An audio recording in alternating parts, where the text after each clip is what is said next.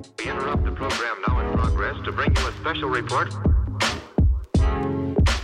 Here are the highlights this morning. From the WPGU News Desk, here's today's headlines on WPGU 1071, Champaign's Alternative.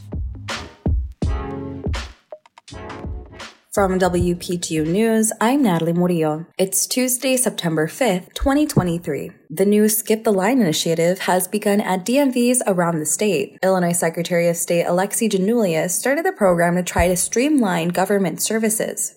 In the past, when a customer had to visit a DMV, it was impossible to know how long they would be stuck waiting in line. They would need to consider if they should take time off work, get a babysitter, or even how much coffee would be required to stay awake during their wait.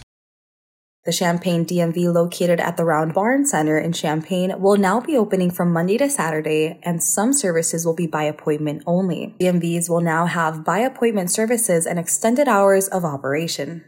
JCPenney is partnering with the university for a shopping event for students. The Career Center has partnered with JCPenney to provide students and faculty with professional career wear. With a university ID, one can qualify for up to 50% off discount from professional wear. The in-store shopping event will be this Saturday, September 9th, from 5 to 8 p.m. Round-trip transportation will be provided from campus to the Marketplace Mall. Registration is encouraged on the Handshake app.